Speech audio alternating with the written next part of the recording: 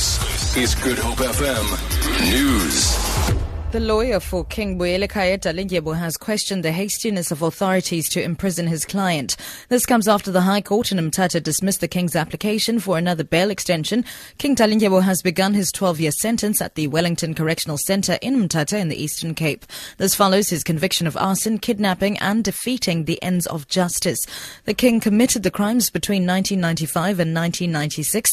His lawyer, Zahir Omar, explains. The questions that remain unanswered are the following. Why did the Minister of Justice wait on the eve of the 30th of December to announce his decision? Why did Njari dismiss Part A of the application without giving reasons? It appears that the yearning and desire to get King to submit himself to prison were issues that far surpass the interest to ensure King gets justice.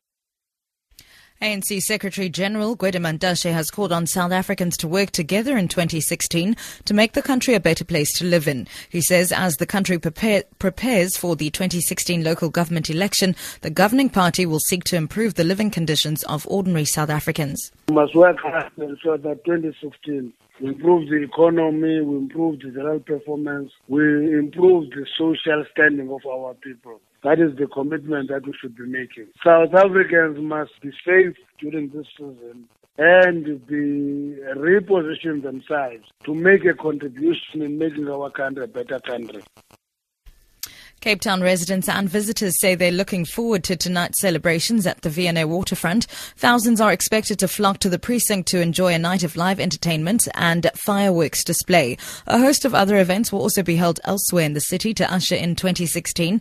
This is what some visitors at the waterfront had to say. So since I live here, for me it's just a walk away to come here to the waterfront, and I don't have any problem. Parking can be a hassle for people, but fortunately for me, we're looking forward at the waterfront, looking for the biggest show where we can welcome 2016 to something to be exciting, as we welcome the new year. Now we're very excited to be here for the new year and to just see how the Cape Towners do it, because we Burkies from Mpumalanga. The iconic King David Golf Club in Cape Town is closing its doors after nearly 60 years of service due to dwindling membership numbers. The club will merge with the Mowbray Golfing Club. It was opened in 1956 by a group of Jewish golfers in response to anti-Semitism from golf clubs where Jewish players were not welcome. Situated near the Cape Town airport, it also opened its doors to black golfers at the time. General Manager Amanda Faulknell says the land on which they currently operate will be sold and proceeds given to various charities. Once the lease is renewed for possibly 25 years, then we're going to be pumping across a balance of 35 million. So it will be a sustainable club, and it's two really popular memberships joining in one club. For Good Hope FM News, I'm Sibs Matiela.